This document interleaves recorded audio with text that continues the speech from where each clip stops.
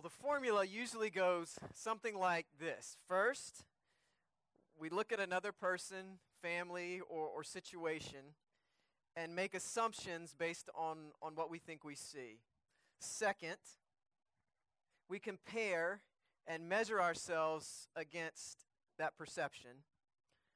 Third, we usually feel either one of three things: inadequate, self-righteous, or envious. You see, we human beings are creatures of comparison. We are constantly comparing ourselves to other people. They have the perfect marriage. We should be able to have the perfect marriage. Their kids are so respectful and well-behaved. Our kids should be that respectful and well-behaved. They have a new SUV. We should be able to have a new SUV. Her house is perfectly decorated. You know, I can never have anybody over to my house because it doesn't look like that ever. Or, I'm so glad I'm not in that situation. I would never do something like that. At least I'm not as bad as him. I could do way better than that. Thank God I'm not like those people. And with this comparison formula operating at full force, it doesn't take a psychologist or therapist to figure out and recognize that when we constantly compare ourselves to other people, there is little room for gratitude or, quite frankly, for God. If we want to become truly grateful people, we have to confront comparison. And that's where we go today in our Not Ungrateful sermon series. Let's pray. God, open our hearts and minds to your word for us this day. We pray that it would take root there, grow us, transform us, so that we might live for you, bear fruit for your kingdom. In your Son's name we pray. Amen. Our scripture reading this morning comes from the Gospel of Luke, the 18th chapter, verses 9 through 14. Listen for God's word. Jesus told this parable to certain people who had convinced themselves that they were righteous and who looked on everyone else with disgust. Two people went up to the temple to pray. One was a Pharisee and the other was a tax collector. The Pharisee stood and prayed about himself with these words: God, I thank you that I'm not like everyone else, crooks, evildoers, adulterers, or even this tax collector. I fast twice a week. I give 1/10 of everything I receive. But the tax collector stood at a distance. He wouldn't even lift his eyes to look toward heaven. Rather, he struck his chest and said, God, show mercy to me, a sinner. I tell you, this person went down to his home justified rather than the Pharisee. All who lift themselves up will be brought low, and those who make themselves low will be lifted up. This is the word of God for us, the people of God. Thanks be to God. This is a specifically directed parable. Sometimes when Jesus tells parables, the intended audience is broad or ambiguous. This time, Luke writes that Jesus tells this parable, quote, to certain people who had convinced themselves they were righteous and who looked on everyone else with disgust. You hear the implication there. The implication is that God did not convince or tell them that they were righteous. They convinced themselves. They justified themselves. They convinced themselves that they were righteous by comparing their piety, their prayers, their way of life to others so that they could say, I'm better than they are, so I must be okay. I must have value. In other words, this parable is for people who compare themselves to others in order to feel good. This is a parable for those who seek justification by comparison. That's what comparison is at its core. It's a desperately distorted cry for value and wholeness. Why do we do it? Why do we compare ourselves to others constantly? Biologically speaking, for our ancestors, social status provided survival benefits. The higher up the ladder, the greater chance of procreation and passing on your genes. We compared ourselves to others in the group to figure out where we fell, and then we made sure we did everything we could to be at the top of the ladder because our literal survival may have been at stake. But there's a lot more to it than that. It goes deeper. Genesis also tells us why. Before sin entered the picture, our worth was determined by God, and we actually believed it. God made us. God said we were very good. So we were hardwired so that something outside of us told us who we were, God. That we were made to get our glory, our security, our understanding of value, our purpose from God. We were whole because God told us we were. And God told us who we were. We didn't need to compare ourselves to others because there was not this innate sense of insecurity or inadequacy. It was like the presence and voice of God unceasingly telling us we are worthy, we are beautiful, we are loved. And it was so pure and so glorious. Scripture tells us Adam and Eve were naked and unashamed. In other words, there was no insecurity. But when our relationship with God was broken because of sin, that glory that we felt that came from God became tarnished, and all of a sudden humanity started to believe that we were all alone. Insecurity rose to the surface, and humanity began to look toward other people to tell us that we are good, valued, okay, right with the world, eternally secure.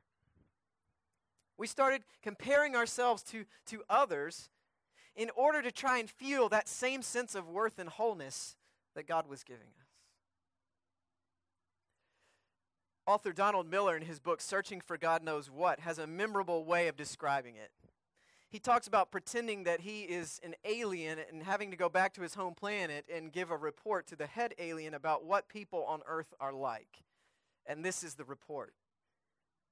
Humans as a species are constantly and in every way comparing themselves to one another, which, given the brief nature of their existence, seems an oddity and, for that matter, a waste.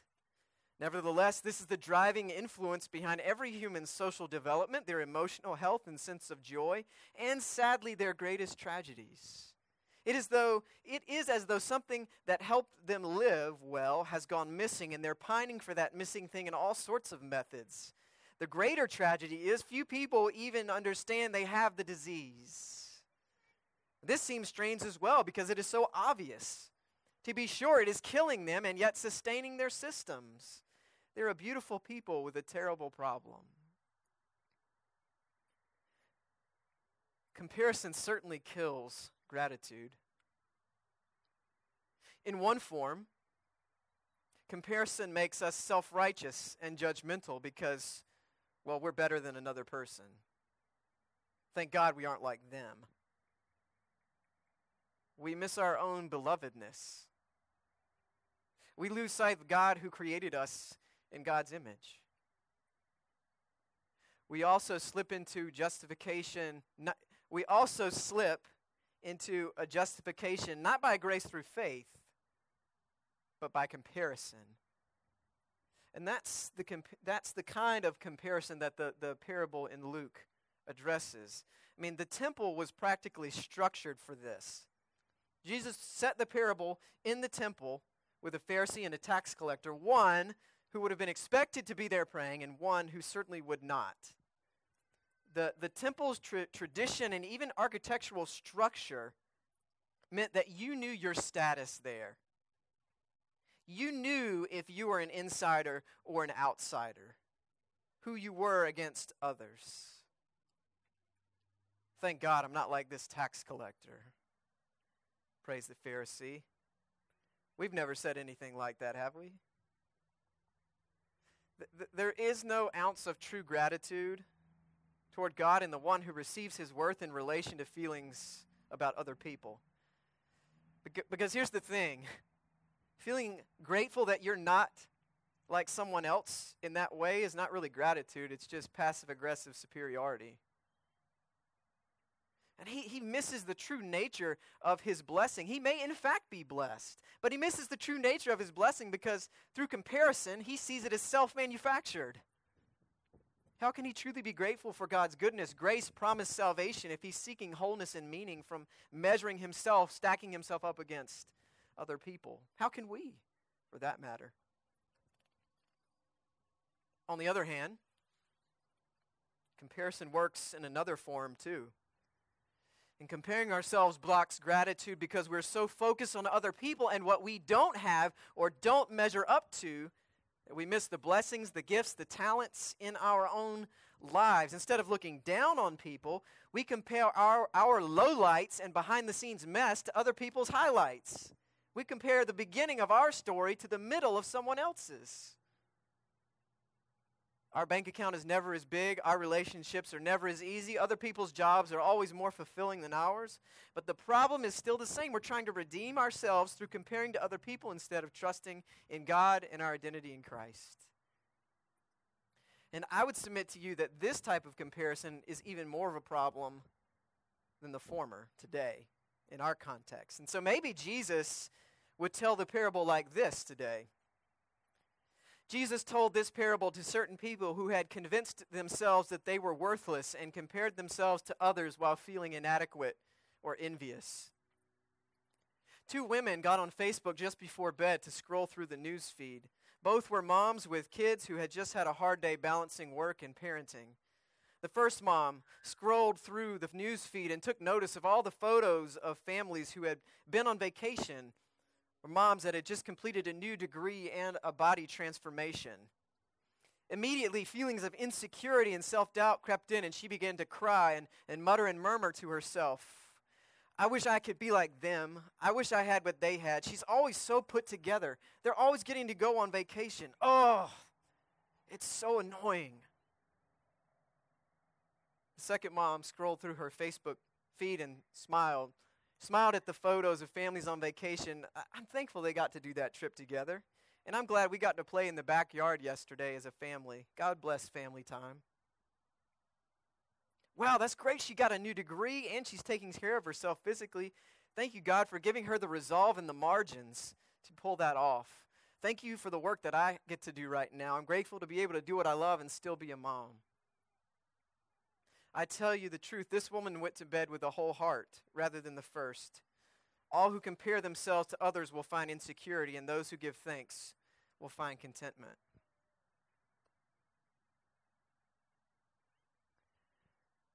So where's the good news this morning? Where's the good news in exposing comparison as a barrier to gratitude? The tax collector stood at a distance. He wouldn't even lift his eyes to look toward heaven. Rather, he struck his chest and said, God, show mercy to me, a sinner. I tell you, this person went down to his home justified rather than the Pharisee. All who lift themselves up will be brought low, and those who make themselves low will be lifted up. Friends, the good news is this. God lifts people up. Our comparing ourselves to others does not. God lifts people up. Our comparing ourselves to others do not. Let me say that again. God lifts people up.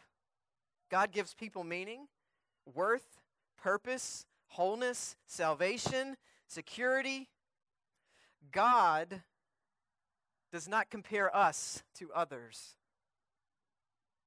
God rejoices over each one of us as the unique people that we are.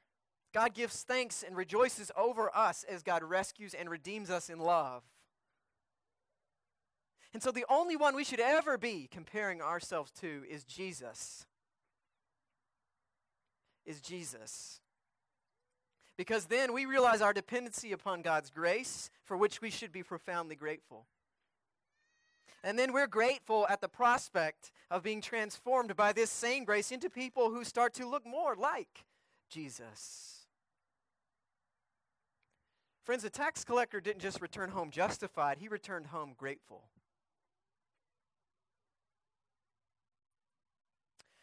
When COVID happened, the comparison engine in me revved at full force. All of a sudden, my identity and security as a pastor was given a gut punch. We had just had our third son, and so in addition to the world of COVID, I had taken time away from church to be present for that too. And one particular day, I remember going on Facebook and seeing all of the things that some pastors and colleagues in other churches were already doing. And I remember the feelings of panic and inadequacy that came over me. overshadowing gratitude as I compared myself to them. It was not good. And then God saved me. It was another parable of sorts. That night or the next night, I can't remember which, I read Dr. Seuss's classic Happy Birthday to You book to G.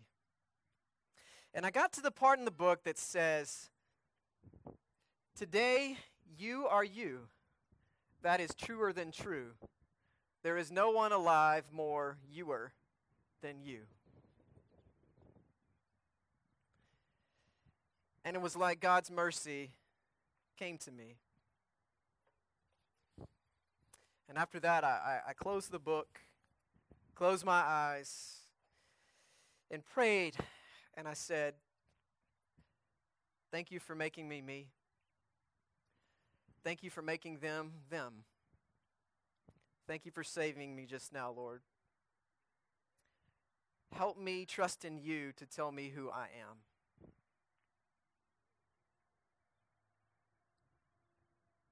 Because can you imagine? Can you imagine what it feels like to have the glory and love of God shining through your soul so powerfully that you would never have a self-defeating thought again? Never compare yourself against someone else again out of insecurity, self-righteousness, to try and find value. What if God's love, God's presence filled our souls with such affirmation that we didn't need to compare ourselves to others? Maybe then all we would need to do, indeed all we could do, is be grateful. In the name of the Father, Son, and Holy Spirit. Amen.